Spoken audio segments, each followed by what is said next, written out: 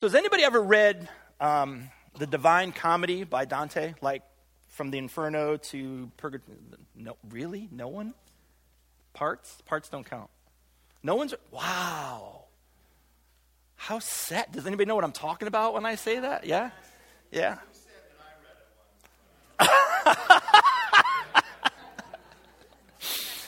Well, Sue, Pat read it? Right through. My man.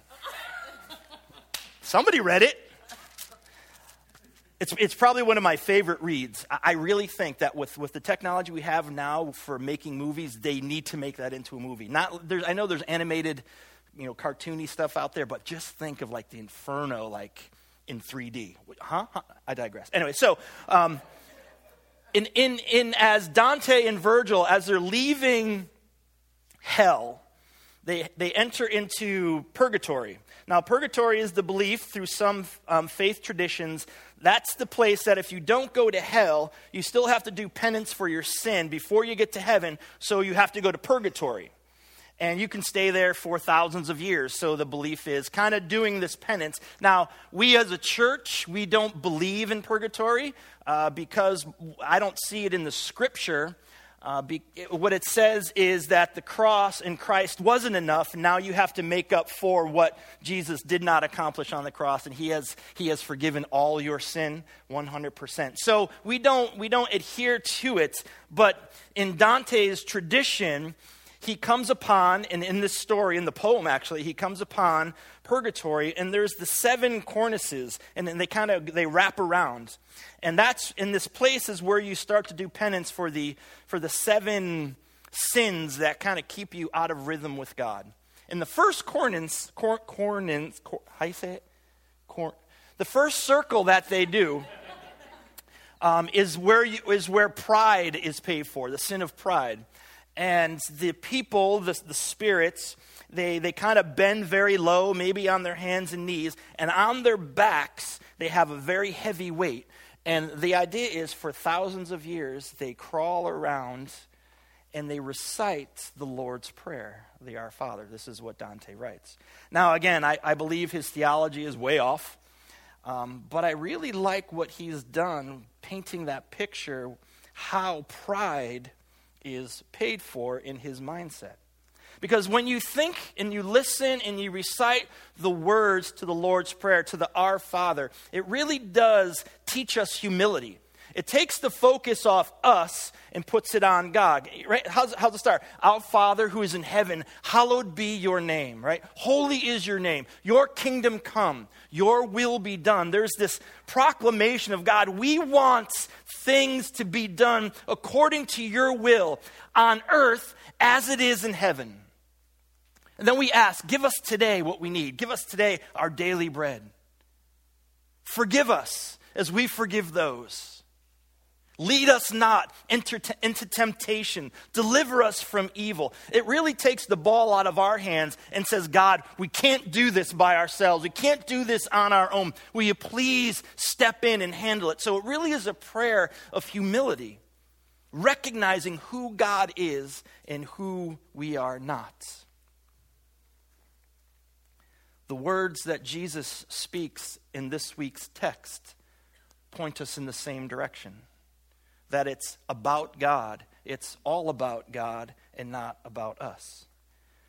And Jesus, in fact, he gets even more specific. And he talks about, and we're going to get into it a little bit more, obviously, but he says, if you treasure God more than anything or anybody, especially money, if you treasure God more than anything, the result will be that you will trust God to provide for you the things that you need. Amen.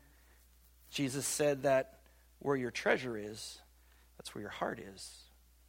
If I can kind of switch it a little bit, where your treasure is, that's where you place your trust.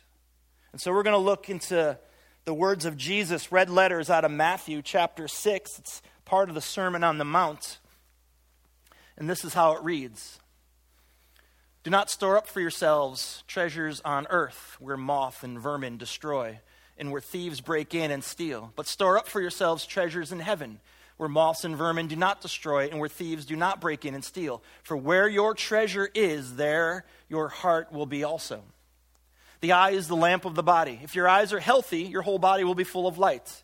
But if your eyes are unhealthy, your body will be full of darkness. If then the light within you is darkness, how great is that darkness? No one can serve two masters. Either you hate the one and love the other, or you will be devoted to the one and despise the other. You cannot serve both God and money. So Jesus breaks out and he gives us a to-do and a to-don't. A command to follow and a command not to do something. Don't store up for yourselves treasures on earth, where critters destroy, thieves break in. But store up for yourselves treasures in heaven. Now, for anybody that's been kicking around church for any amount of time, we kind of read these words. And the problem with familiarity in the scripture for the Christian, there's a real danger in it because we begin to gloss over the words. We begin to lose the ability to see them fresh and new, and we forget that we should be asking questions. No matter how many times you've read the same passage in the scripture, you should always challenge yourself to look for something and to ask a question. And so I just kind of took a hold of this and said, all right, let me ask myself a question. What are the treasures on earth that I shouldn't be storing up for myself? And from the Western perspective, when I think of treasure, I think of those big ticket items, right? I think of treasure. Like, I look in my house and I don't have any treasure. I mean, according to maybe Western, what did you say? The iPhone 10. Hey, no, that's not treasure. That's a need, okay? Leave the iPhone 10 alone. Everyone needs the... do I need to preach on the iPhone 10? See, now we're... Okay. Have anybody ever read Dante's Divine... Okay.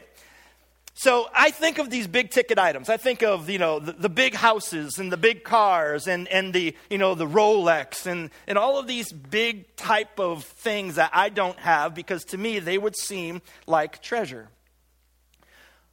But when you read the scripture, you have to read it in the context of what comes before it, what comes after it, and really do due diligence to understand it. In verse 25, which we're going to get to in a little bit, there's this word that says, therefore. And so Jesus, he speaks this, and then the beginning of verse 25, he says, therefore. And so he's connecting what's going to come with what he has just talked about. And the only thing that he describes in verses 25 through 34, 35 is food, what you will drink, and the clothes that you wear. There's nothing about indulgences. There's nothing about the lap of luxury. There's nothing about excess.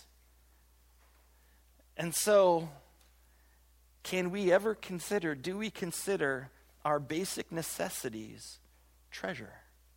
I believe that's what Jesus is getting at. It's definitely what money can buy. But is he talking about, I believe he's talking about the things that we need to live, the things that we need, iPhone 10, to live every day in our lives. And then he begins to kind of drill down a little bit because he wants to kind of challenge us and ask us, where is your heart? Where is your treasure? Now, Jesus knows that we're going to have stuff. The whole Bible knows that we have things, that we need things. In fact, even the Ten Commandments recognize that people own things. Do not covet your neighbor's things, okay? That means you have somebody who's living next to you or somebody that you know, they have stuff, and what the scripture says is don't want their stuff really bad. But if you have a neighbor, that means you are a neighbor, and you probably have stuff too. Jesus is not being anti-stuff. He's not being anti-work, like you're just supposed to sit around all day and let God fill up the refrigerator, turn on the lights, make sure the oil's filled by some miraculous thing. He's not embracing laziness. He's not anti-saving. He's not anti-investment. He's not even anti-enjoyment. Jesus he's going He's keeping in line with this, with what the Scripture teaches. Remember, we looked in Ecclesiastes. It said that the teacher encouraged us. The teacher encouraged us to enjoy the fruit of our labor, to enjoy the work of our hands. And so this is not just about us being lazy. We shouldn't do anything. Don't store up for yourselves with anything. That's not what Jesus is getting at. What he is getting at is, wow, man, I just skipped everything. What he's getting at is, don't worry about things. Instead, we need to store up for ourselves treasures in heaven. So I got to ask myself, well, what's treasure in heaven? So there's treasure on earth. He knows we're going to have stuff, but what is treasure in heaven? I think and I believe the simple perspective of this whole story is this. Do you have the things you have because you have money? Or do you have the things you have because God has given them to you? See, here's how this is going to play itself out. Is God the most important thing to you, or is getting the stuff that you believe you need the most important thing to you? Is getting food and getting clothes and getting a new car, and believe me, I'm not talking that you shouldn't have a safe car, you should. But are getting those things and worrying about getting those things more important than focusing on God, understanding that God will give you the things that you need? I believe what this is starting to get at is that we don't submit ourselves to money. We have money submit itself to us. The things that we can get submits themselves to us. He says in verse 24 that we can't serve both God and money, which is very true. And so what's the priority in our life? Where is our treasure? Is it in God? Or is it in stuff? He talks about the lamp, or the eye being a lamp. He wants us to understand, or he wants us to think about in our brains, how do you see this? How do you view this? What's your understanding of this? If your eyes are healthy, your whole body is full of light. But if your eyes are unhealthy, your whole body is full of darkness. How do you see the world? Do you see the things that you need, the most important part of your life? Or do you see God as the most important part of your life? God will give us the things that we need. We can't serve both God and money. But here's the truth in the matter, okay? We can't serve God and money, I understand that. But we can serve God with our money. I think and I believe that the point of this verse and what Jesus is getting at is that we begin to think about how we can love others with the things that we have, with the things that we get. There's a story in Matthew 19 about a rich young ruler. He comes to Jesus. He says, Jesus, how do I inherit eternal life? Eternal life. And Jesus says, well, listen, this is what I want you to do. I want you to follow the commandments. He says, I follow the commandments. He says, what else? What am I missing? Jesus tells him, well, you should sell your stuff and give to the poor and then come follow me. And then you will have treasure in heaven. And so when we think about this treasure in heaven, to be rich towards God is to be rich towards other people. To be rich towards God is that we give to those who are in need. We want to help those who are less fortunate and don't have as much as we do. Are we storing up treasures on earth where moth and vermin can destroy all the things that we need? Or are we looking to use the things that we have to honor God by giving them away? And so, the beginning of these few verses, Jesus is talking about treasure. And he's talking about our eyes and how we see this. Do we see our stuff as the most important thing? And I mean stuff by the food that you eat, the clothes that you wear, and water. Is that the most important thing? Are you worried about getting those? Or are you storing up treasure in heaven by saying, I'm going to hold on to those loosely and just give away what God has given me? And so he's talking about treasure, but then he's going to go into this idea of trust in verses 25 through 34. Therefore, there it is. Therefore, he's connecting what has come before with what he's about to say now. Therefore, I tell you, don't worry about your life, what you will eat or drink, or about your body, what you will wear. Is not life more than food, and the body more than clothes? Look at the birds of the air. They do not sow or reap or store away in barns, and yet your heavenly Father feeds them.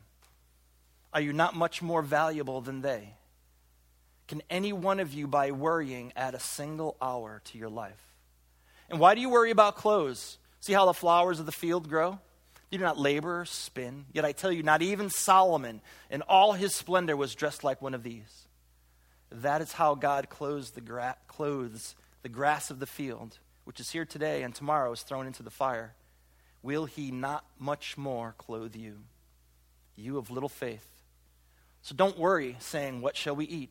What shall we drink? Or what shall we wear? For the pagans run after these things, and your heavenly Father knows that you need them. But seek first his kingdom and his righteousness, and these things will be given to you as well. Therefore, don't worry about tomorrow, for tomorrow will worry about itself. Each day has enough trouble of its own.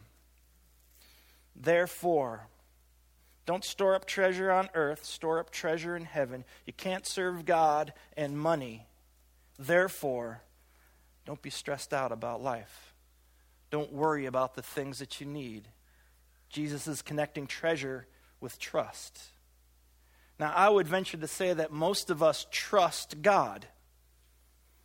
But yet, there's always, at points in our life, this underlying anxiety about things that are coming or things that we're fearful about. Now, I need to clarify something, and I want to speak very seriously just for a few minutes. Because we're going to talk about being anxious. We're going to talk about anxiety. We're going to talk about worry and what Jesus is teaching through this. Some people suffer from anxiety and worry, and it causes a chemical imbalance in their bodies.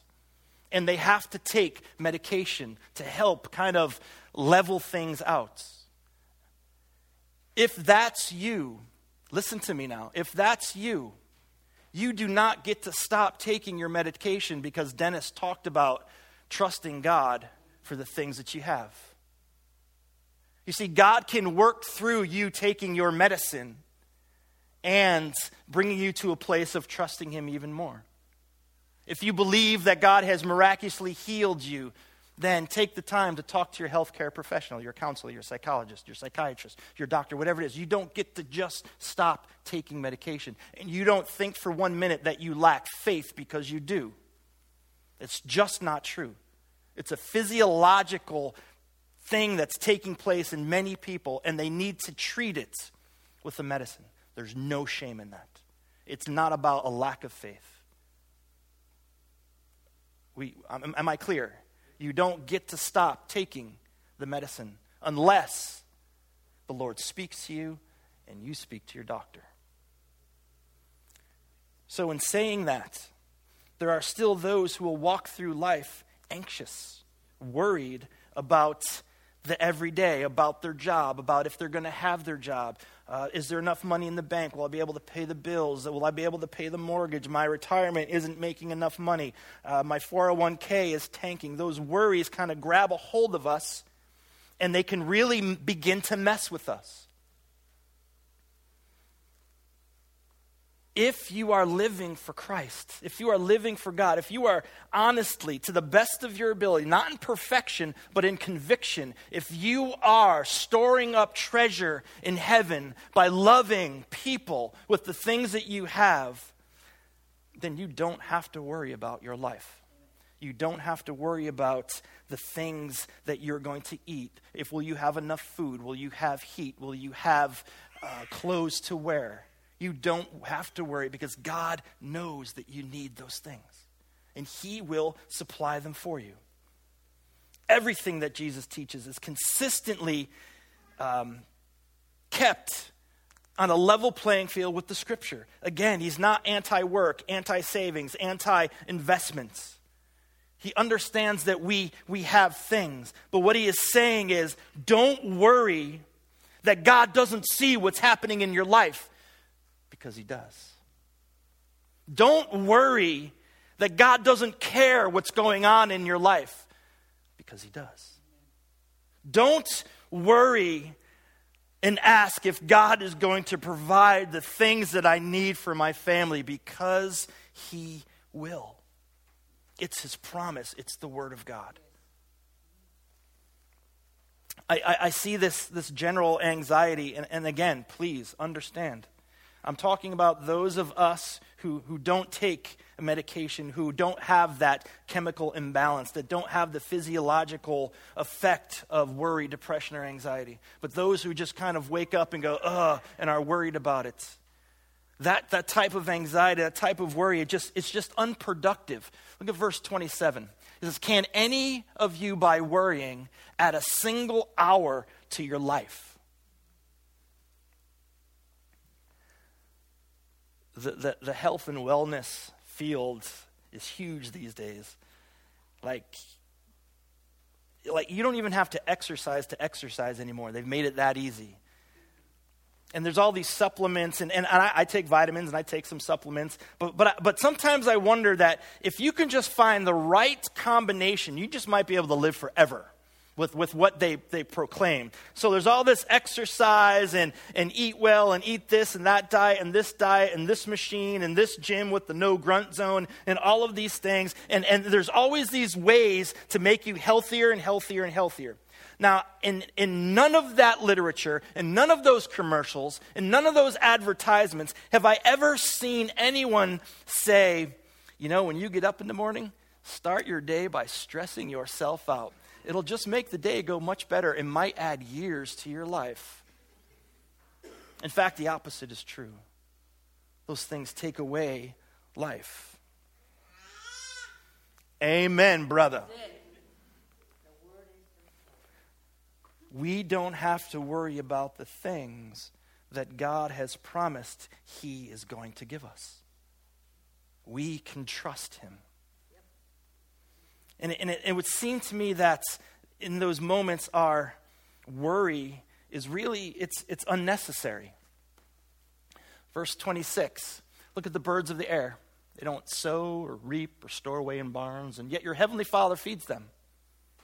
How much more valuable are you than they are?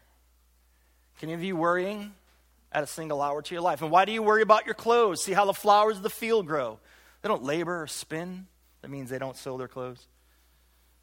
Yet I tell you that not even Solomon in all his splendor was dressed like one of these. That is how God clothes the grass of the field, which is here today and gone tomorrow, thrown into the fire. Will he not much more clothe you? You of little faith. So don't worry, saying, what will we eat? What shall we drink? What shall I wear? For the pagans run after these things. And your heavenly Father knows that you need them. Your heavenly Father knows that you need them. It's kind of going from from the lesser to the greater. Look at all of the lesser things in God's creation that he takes care of. Look at the birds. You don't see birds worried about where their next meal is coming from. You don't see the squirrel sitting there with his head in his hands worried about where the next acorn is going to be found. Flowers don't worry if they're going to have flowers, if they're going to be pretty, if they're going to be clothed in all their grandeur. If God provides for these lesser things in creation, how much more will he provide for you, the one that he sent his son to the cross to die for? Now, I understand that this could be a challenge for some people. I find it challenging for me at times. I'll be honest. I get that, the cost of living is going up and up and up all the time. And maybe your salary hasn't gone up at all. I get it. There are times in my life where I have to be deliberate in thinking and thanking God for what he has given me and verbalizing my trust in him. Because sometimes it just doesn't come easy. And maybe that's a good starting point for us all, that we verbalize, we say it out loud. God, I'm going to trust you. I'm doing the best I can. I'm loving those around me the best I can. And I'm going to trust you with this kitchen table filled with bills. And watch how he will work. He has done so for my family in amazing ways through the generosity of other people. It's both amazing and it's both very humbling to watch God move through others to provide for my family.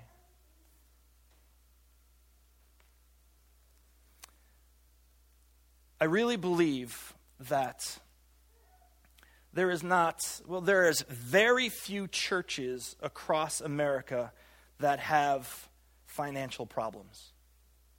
There are very few churches that are financially, that they have a financial problem.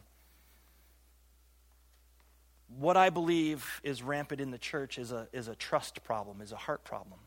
We don't trust God. And it's probably why that over 80% of all Christians in America give 2% or less of their income to the things of God. We don't trust. So it's not a financial problem. We have a heart problem that's rampant. Because if Christians tithed and the church tithed, we can end things like hunger. End them. We can end things like the world without clean drinking water. End it. Not just patch it, not just put help it along. We could end it. But do we trust? We don't have money issues, we have heart issues. Jesus knew what it was like to trust God. He had no source of income. The scripture says he doesn't even have a place to lay his head. He was homeless for the most part. There's no place where that it talks about things that he had. I feel bad for Jesus. He didn't even have the opportunity to have an iPhone 10. It's not funny. And yet he trusted him from his beginnings, being born in a stable. Trusted him throughout his life to the cross where he would pay for our sin. He trusted God with his life to make right what we made wrong. And I'm wondering, do we really trust God in that way with everything? Because ultimately, worry, it's not even worth our time. Is not life more than food, and the body more than clothes? Verse 25, the second half of it. Jesus is asking, isn't life more than just the amenities that we can get? I mean, if you ask people in church, even if you ask people outside of church, is life worth more than just food and clothes and stuff? The majority of the people would say absolutely yes. But are we living that way? Do we really believe that by the way we are living? We can ask ourselves this. We can search ourselves. Ask God to search us. Are we living in a way that shows that we trust God? If you look through magazines, they're filled with advertisements for all the things that you deserve. All the different foods and the cars and the clothes and the vacations and the cruises and all these things that you all deserve. This is what you need. You should have these. But life is so much more than that stuff. And so as I was scratching my head going, okay, well, what's the more? If Jesus said life is not life more, well, what is the more? And I had to fast forward through a few verses and come to verse 33. But seek first his kingdom and his righteousness, and all these things will be given to you as well. There's the more. The more is God's kingdom. Isn't the kingdom of God worth more than just the amenities of life that you can get? And isn't the righteousness of God worth more than all the amenities that you can get in life? And the righteousness of God is Jesus Christ. And by faith in Jesus Christ, you now are the righteousness of God. You, me, the righteousness of God. Ah. Life is much more than just the things that we can get. So don't worry about what money can buy. Don't worry about the things that you need and you might not know or how you're going to get them next week, next month, next year. Instead, focus on God's kingdom. Instead, focus on Jesus. Because here's the reality. Everything that you own, everything that you own, everything that you have owned, everything that you do own, everything that you're going to own in the future will one day not be yours anymore. You will have to give it away. It will be taken away. It will end up, some of it will end up in a landfill somewhere. It will not be yours. You literally cannot take anything with you when you go. Everything will no longer be in your possession. The only thing that's going to follow us in eternity is either our sin or our righteousness through faith in Jesus Christ. That's it. That's the only thing that follows us. Either our sin or our righteousness by faith in Christ. The only place we will end up living in eternity is either separated from God, we call that hell, or in his kingdom, Revelation 21:22. That's it. That's it. Everything else goes away, fades away, falls apart, gets ruined, gets sold, or we just leave it behind when the Lord calls us home. Money, stuff, makes a horrible God. A horrible God. So seek first his kingdom. That's the more of life. Live for things that matter, things that are eternal. That's the thing that lasts forever. We all have one life to live. It will come to an end one day. It's just the way things are. And so as we begin 2018, January, it's a good time to start and ask, how am I living my life? What's my focus? Am I storing up treasure on earth? Am I focused on storing up treasure in heaven? Will I worry or will I trust? Where your treasure is, that's where your trust will be. What are the areas of my life I need to submit to God and let him come in and make level those places where I have wreaked havoc? It's a great time to start, January 7, 2018. We got a bunch more days ahead of us. Father, we thank you for your word and the joy of it ministering to our heart. Now may your truths sink deep, not in condemnation, but just in conviction, that it would free us to live the life that Jesus came to give us, the life of abundance and joy and passion, fervor, grace, mercy, love. And may we give away the gifts that you freely give us. Thank you for your love. Thank you that, as it was shared this morning, we don't have to earn it. It's there. Pour it out. Thank you for the mercies that when I woke up this morning were new. And tomorrow they'll be new. Thank you for Jesus, our rock and our Redeemer. Amen. Amen. I love you guys. I will see you next week.